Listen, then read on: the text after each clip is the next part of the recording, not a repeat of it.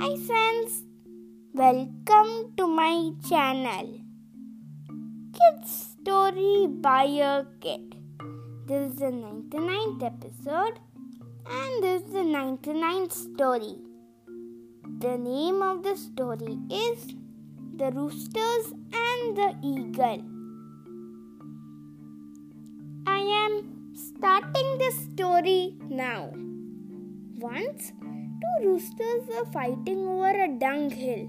Both of them fought with all their strength because the winner would be the ruler of the dunghill. At last, one of the roosters, one after the other, was severely wounded.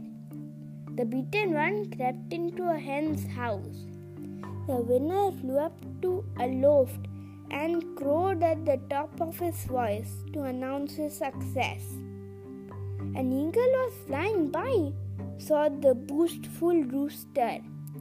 He swooped down and carried the rooster away.